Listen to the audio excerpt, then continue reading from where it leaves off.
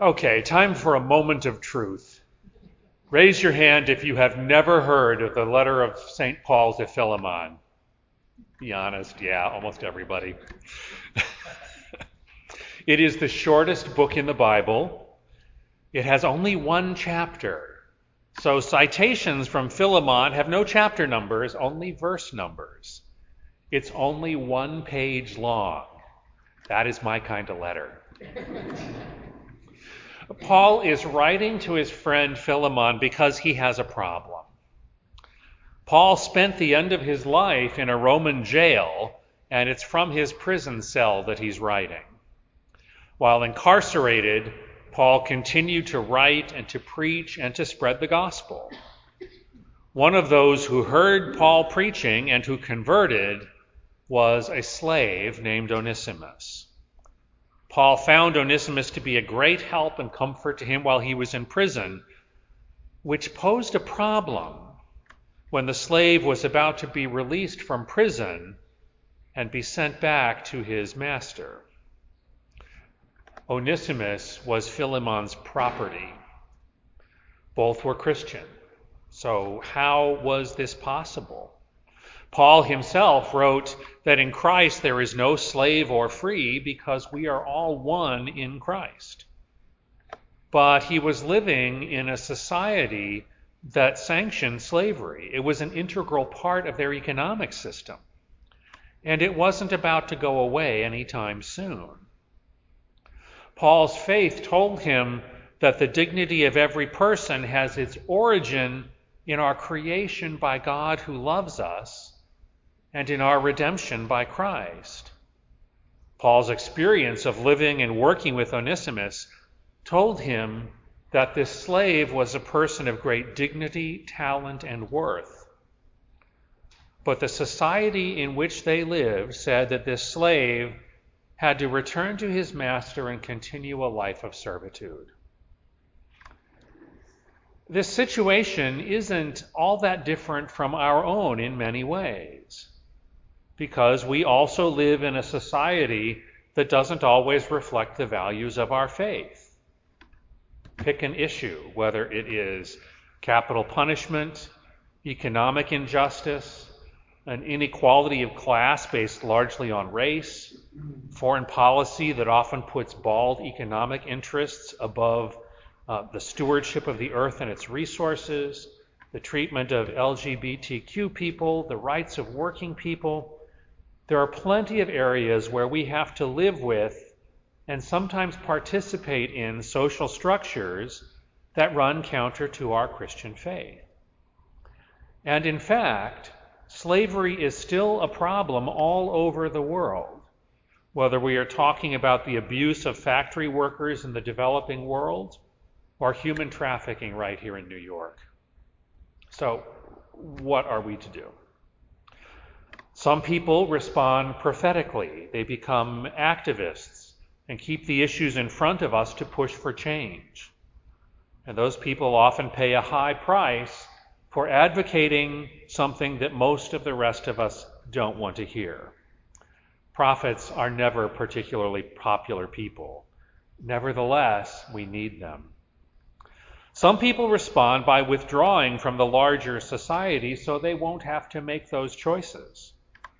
Sometimes they withdraw into weird little cults that retreat to a mountaintop and wait for the end of the world. Sometimes they form their own little societies, like the Old Order Mennonites or Amish. Sometimes they live lives of prayer and quiet work in monasteries and hermitages. And these people are prophetic in their own way. They also remind us that the ways that we live are not the only way, and that we have choices to make. But some people retreat from the overwhelming range of social evils by deciding that they're only going to care about and work on a single issue. And that is not a valid Christian response. But most of us, when faced with this kind of conflict, do what St. Paul did. We stay engaged with our society and do what we can, one-on-one, to make a difference. Paul wrote to his friend Philemon to ask for freedom for Onesimus. And he explained why. This man was a believer and deserved to pursue his faith in freedom.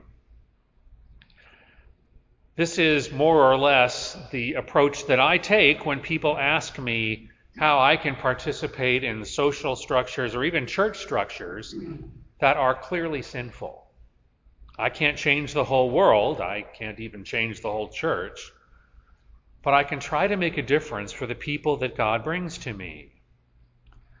If you can't change the way things are in your whole society, change yourself. Change the way things are in your family. Change your fraternity or your academic department. Change your neighborhood. Not being able to do everything is not an excuse to do nothing. Sometimes I find myself talking with people who feel overwhelmed and powerless because of the state that the world is in. Well, hello, we have a Savior. It's not you, and it's not me. Let's let him worry about the whole world and draw your boundaries in a little bit closer. One excellent example of someone who decided to do what she could where she was St. Teresa of Calcutta, whose feast day we will be celebrating tomorrow. She was certainly not a perfect person, and she's definitely had her own struggles.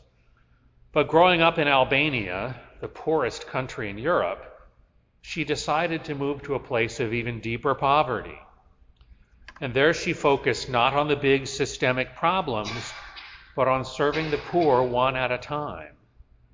And she constantly reminded her sisters and anyone who would listen that they were to do everything they did with love.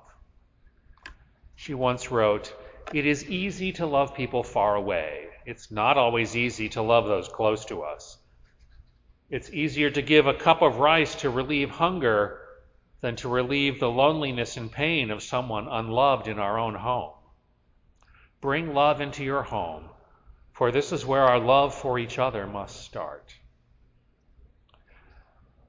When our society's values change, it usually happens from the bottom up and not from the top down.